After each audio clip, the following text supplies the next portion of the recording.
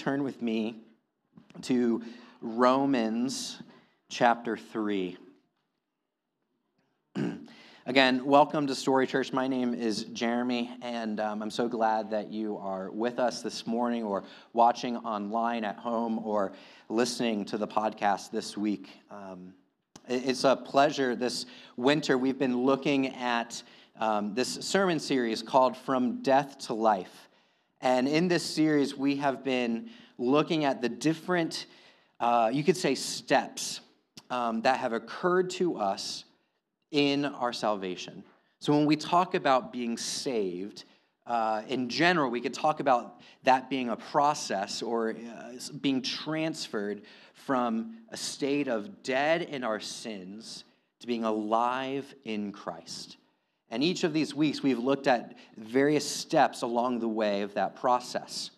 And last week, I mentioned that the first 3 weeks were laying the foundation, laying the prerequisites that we had to receive in order to receive this grace of salvation. So we looked at how God has chosen us from before the foundation of the world. We looked at how God has called us to himself and that he has given us a new heart. And all of those were the prerequisites for what we talked about last week, which was responding to God in faith, placing our hope in Jesus. And now, everything else that we'll talk about today and the next 4 weeks, we receive as a blessing through our faith. We place our faith in Jesus, and then we receive these spiritual blessings that he has accomplished for us. So the next 4 weeks are what we have received in Christ through faith.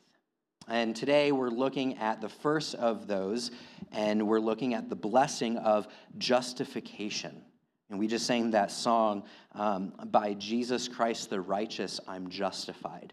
We're going to talk about what does that mean for us? What does it mean to be justified? And so we're going to look at Romans chapter 3, beginning actually in verse 21. I'm going to back up a little bit than what's in the bulletin.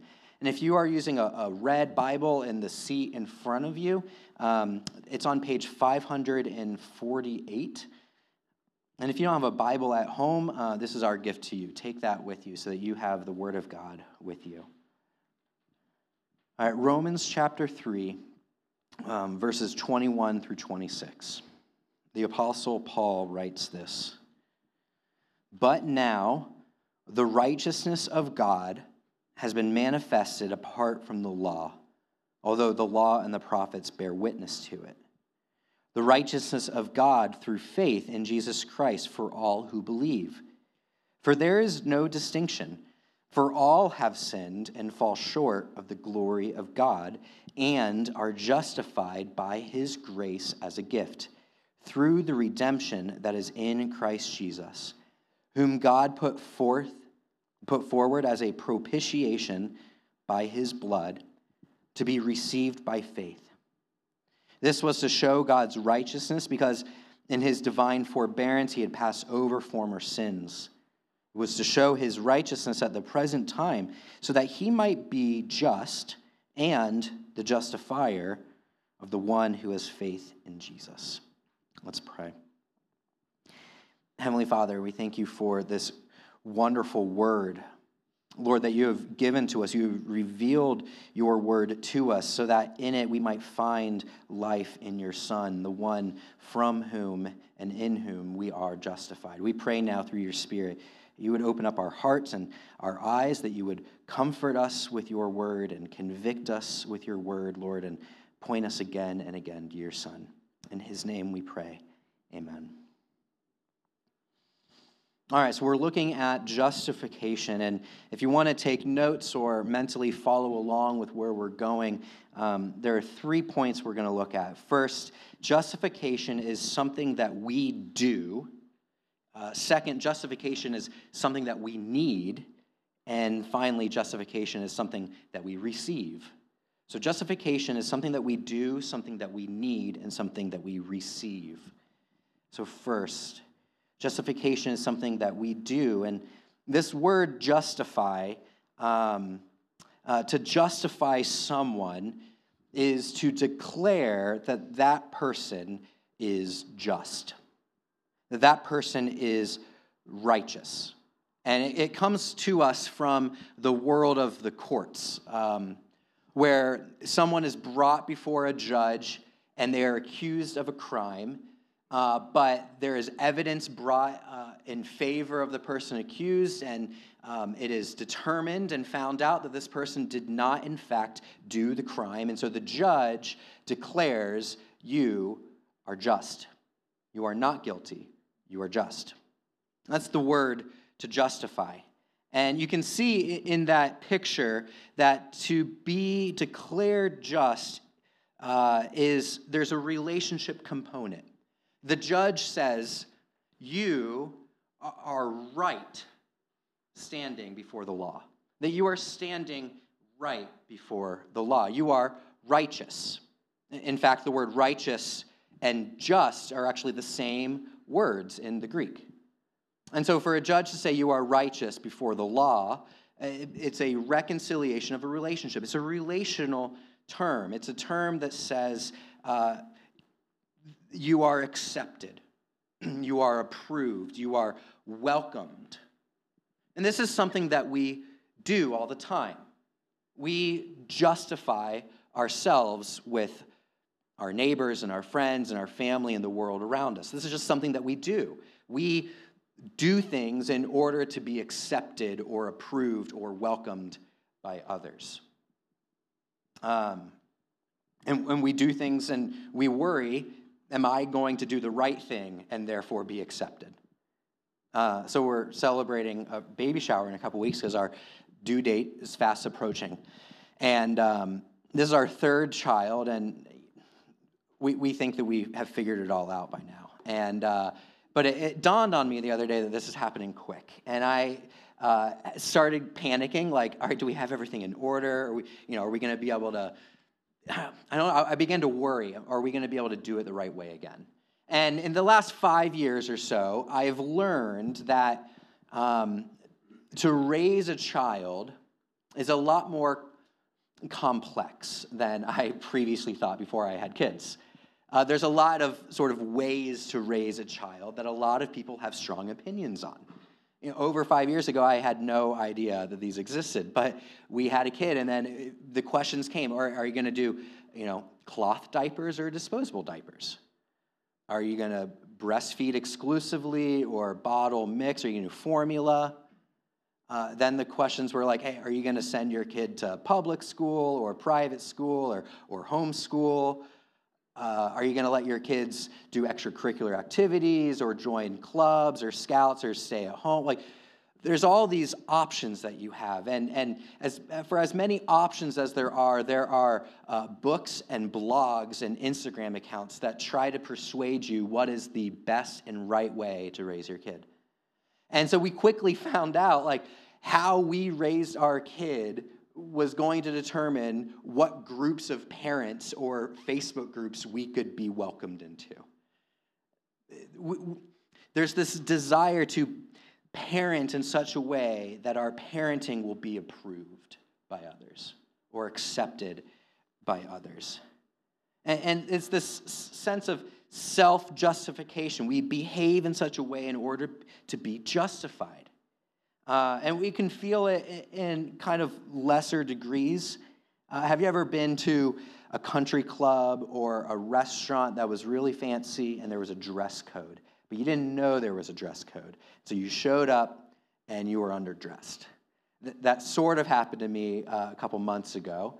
I was having lunch with a friend in North Canton, and I drove down there in basically something like this, which for me, this is normal. This is fine. And he took us to the restaurant. I didn't know where we were going, but I could tell as soon as we got off of the main road and started driving down the driveway to this restaurant through the winding path next to the country club that I was severely underdressed. And we opened the door, got into the lobby, and I was right. I was the only person not wearing a suit jacket or a dress or a blazer or a bow tie, and I was severely underdressed. And thankfully, the wait was like an hour, and so we went down to a Mexican restaurant down the street. So But I felt in that moment that because of what I was wearing, that I would not have been accepted in that restaurant, that I didn't belong there, that I wasn't approved by them. We do this all the time. I think this is actually why social media, and in particular Instagram, is so prolific and profuse in our culture. Because Instagram actually gives us the ability to curate what the world sees of you or thinks about you. Because you determine what picture is posted, you determine the filter, you determine the location, and you do that all because you want the likes of those around you. So you curate your self-image. You want people to approve you, and you get that validation of approval by every like that they give on your photo. I looked back, and I saw that on May 14th, 2017, I made a strawberry tart, and I rubbed the tart with an apricot glaze, and I positioned it in such a way that the light reflected off the window and off the glaze in such a way that the picture was perfect. But I only got 12 likes. And I thought, this was a wonderful picture. How did it only get 12 likes? I mean, compared to my Christmas tree photo from this year, that got 45 likes. And I thought there was more work that got put into the strawberry tart. And then 3 years ago, I posted another family picture with a Christmas tree, and that one got 63 likes. Like, what happened in 3 years that people weren't interested anymore in my pictures? You see, we post what we want to post because we want people to think about us a certain way, and yet at the same time, we get so anxious, wondering, why don't people like what I post? Why don't people like who I am portraying myself to be? You fear, am I accepted by my peers? Am I welcomed? Am I good enough? What more do I have to do to win the approval of my followers? It's sort of this cycle. It feeds on our deepest desire to be welcomed and approved and accepted. This is self-justification. This is behaving in such a way so as to be accepted by others. And Paul in Romans, he's not talking about being justified in the eyes of one another. He's talking about being justified in the eyes of God. He's writing to a group of Christians who, at this time, their concern was, am I accepted by God? And these Christians had turned to the law. Think the Old Testament. It's summarized for us in the Ten Commandments. They thought, if I behave in accordance with the law, well, then God will approve of me. If I follow the law, if I follow the commandments, God will accept me. Their thinking was, if I obey, then I will be accepted. And the logic of their argument makes sense. If God is righteous and just, and if he is going to judge with righteousness and justice, then he is going to condemn the guilty, and he's going to acquit the righteous and just. Therefore, if I am righteous, and if I live in a just way, well, then God will acquit me. So I'm going to live my life in accordance with that law. I'm going to live my life in accordance with this righteousness. That's what they were thinking. This is something that we do. It's deep within us, this desire to be accepted. And Paul is going to reveal how troublesome that is. They were trying to self-justify themselves. This is something that we do. We justify ourselves. But secondly, we see in this passage that even though we try to justify ourselves, it doesn't work. And so we need a justification from someone else. To put it more precisely, we need to be justified by God, because when we try to justify ourselves, it doesn't work. Let me explain. When we justify ourselves before God, we end up being proud. I mean, if the word justice is the same word as righteous or righteousness, to self-justify is to be self-righteous. And the one thing we know about self-righteousness, whether we see it in ourselves or see it in other people, is that it is followed up quickly by a sense of pride. But beneath pride, because pride is bad itself, but beneath that pride, there is something worse going on. Beneath that pride is guilt and anxiety. Because if a proud person, if you're proud in your self-righteousness, for example, if I had donned a suit jacket at that restaurant and sat down and started eating that steak, I would have felt that my appearance did not accurately reflect who I was under that coat. I didn't belong there. And I would have felt a little guilty thinking, these people think they know who I am, but they don't know who I am. I know who I really am on the inside. And so beneath pride is the sense of guilt, that I am putting on an appearance for people, but I know deep within that that's actually not who I am. I know who I am. I'm far worse than what people think. But the other thing that pride ends up doing is it causes us to be anxious. Anxious because you're left always having to keep up with that image. Always having to live up to that standard. And you're always anxious, have I done enough? Have I proven myself yet? The problem with self-justification is that we end up being guilty or anxious. Guilty or anxious. In college, there was a season of my life in which the following daily pattern, transpired. On Thursday nights, I would attend the large campus Bible study. Sometimes I would lead that Bible study. And then Friday night, I would hang out in my dorm room with my roommates and get drunk.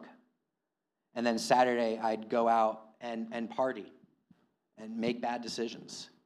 And then Sunday morning, I'd wake up in a haze, I'd shower, put on my Sunday best, and then go to church with a hangover. And I kept this up.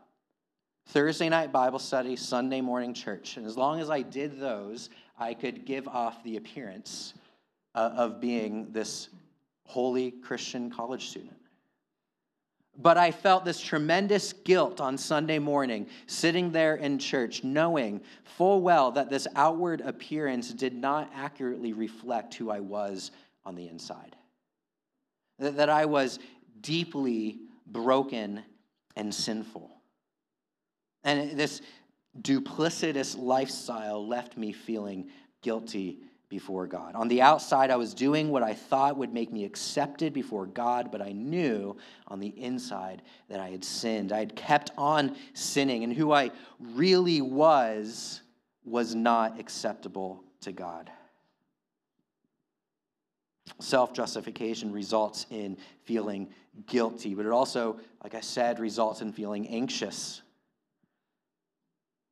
Like our social media decisions, wanting to curate what the world sees, we work hard at presenting our best selves to God and to one another, especially in the church. We never want to be found to have transgressed his law, so we're careful to obey as much as we can.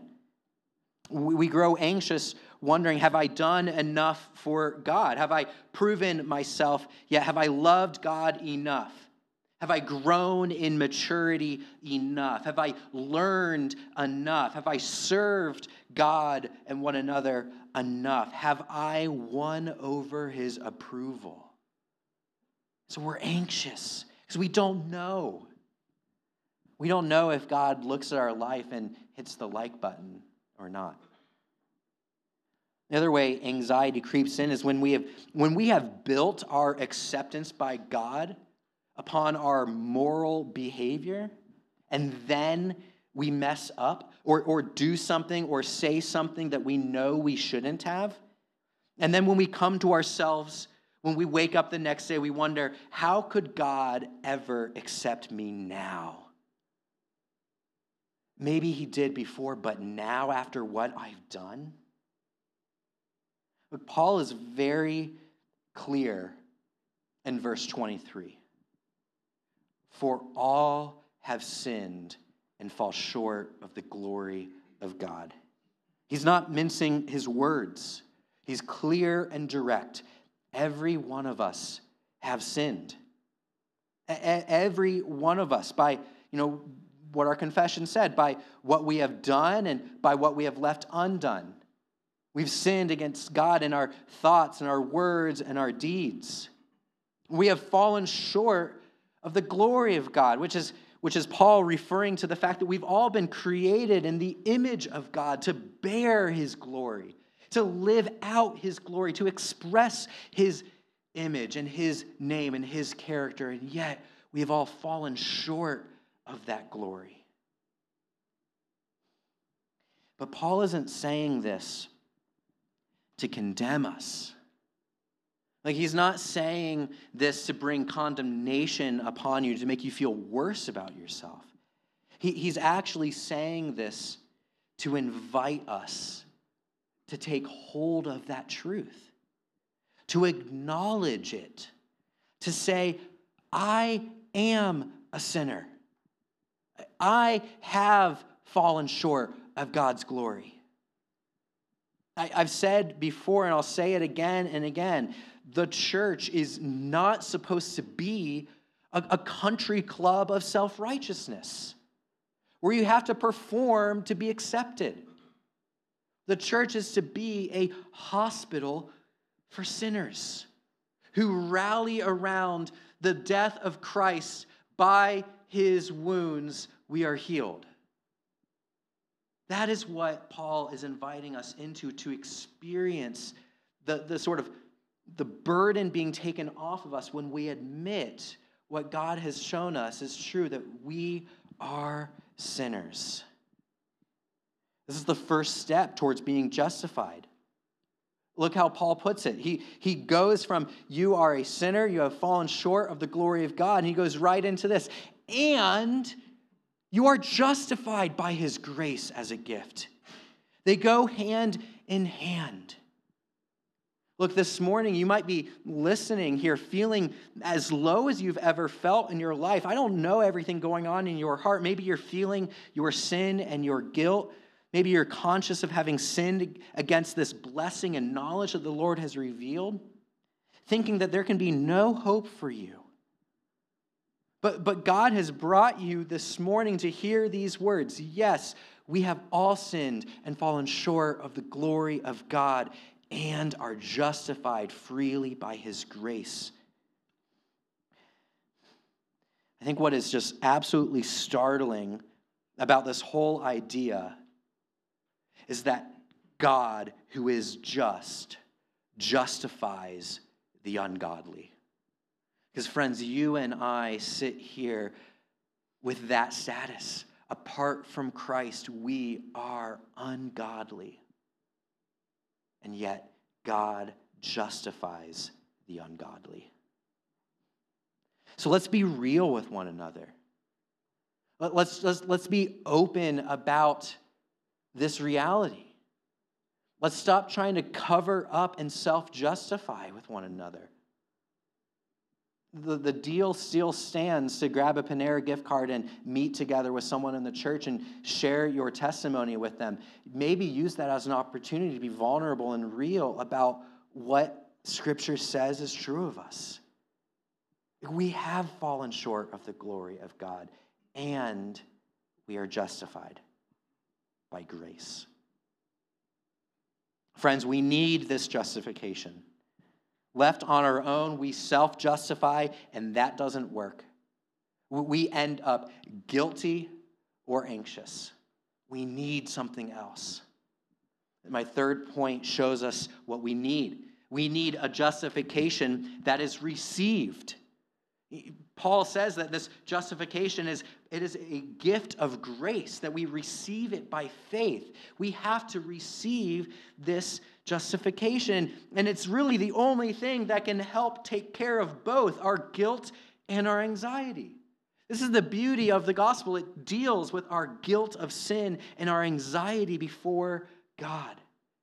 First, justification, it removes our guilt because it offers to us forgiveness of sins. Paul says in verse 24 that we are justified through the redemption that is in Christ Jesus. When Paul uses that word redemption, he's using a word that meant to purchase out of slavery. It was a word used in the ancient world where an enslaved person either saved up money themselves or even their owner or someone else paid the price to set that person free from their slavery, to pay the debt against that person to redeem them.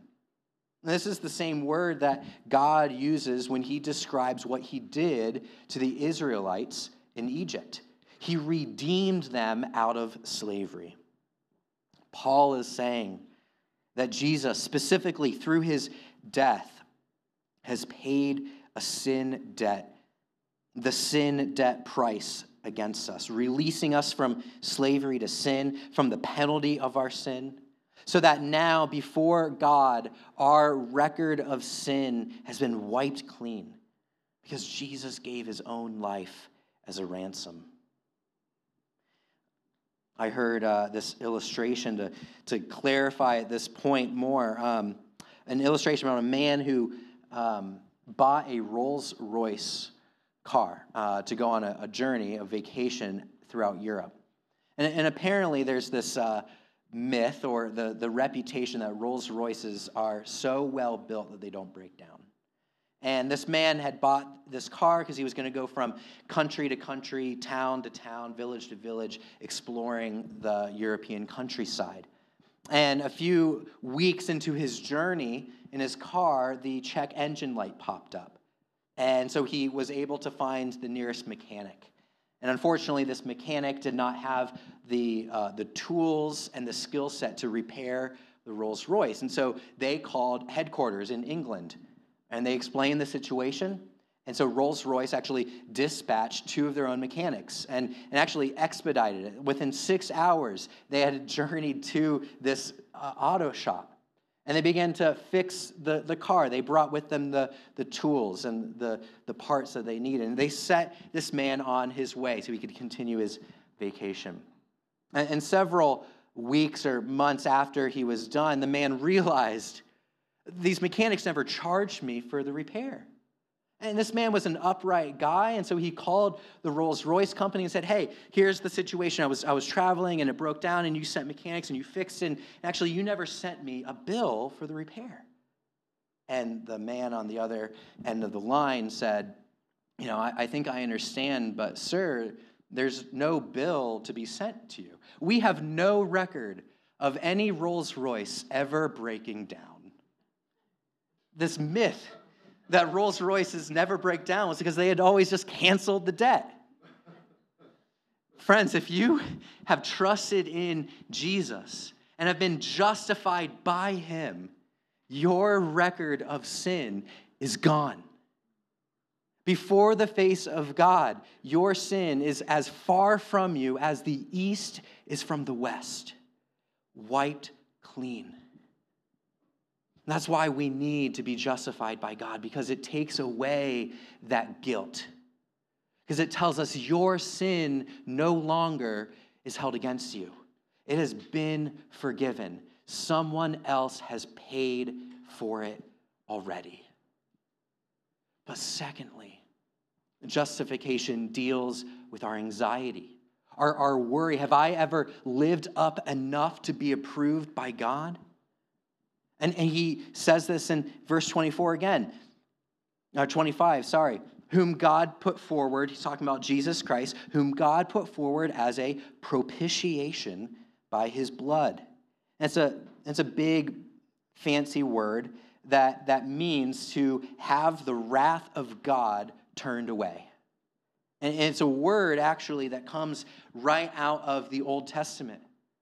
In the Old Testament, the people of God would gather together at the temple, the place where God's presence dwelled, and they would come and worship God at the temple.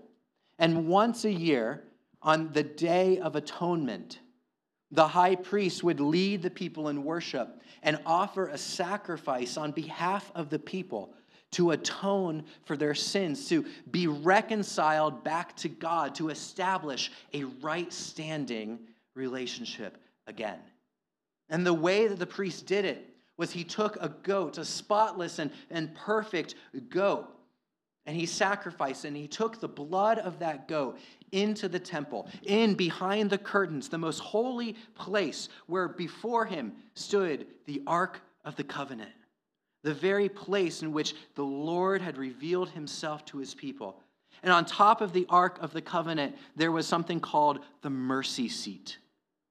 And the mercy seat, the priest would take the blood of the goat and sprinkle it on the mercy seat, purifying it and symbolizing that in that moment, our relationship with God had been atoned.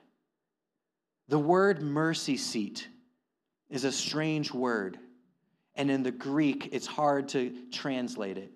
And so our translators have translated it as propitiation. What Paul is saying is that Jesus is our mercy seat. He is the place in which we have been reconciled back to the Father. He is the one in whom we have purification. And so, what Paul is saying is that when we feel anxious, when we feel concerned, have I lived up to God's standard? Have I done enough to win his approval? Paul is saying, no, you haven't. But there is another who has in your place. He is given to you now as a mercy seat, the mercy seat, the place in which you can be brought back to God, to be reconciled to God. By his blood sprinkled upon you, you are presented as righteous before God. This takes away our anxiety because when we feel like we have not lived up to God's standard, we remember that there is someone else who lived up to his standard in our place. And when God declares us just, he is not only saying your sins are forgiven, he is saying Christ's righteousness is now yours. So that when you stand before me, I see you as righteous. I see you as just. Yes, you are a sinner, but you are a sinner justified through Christ.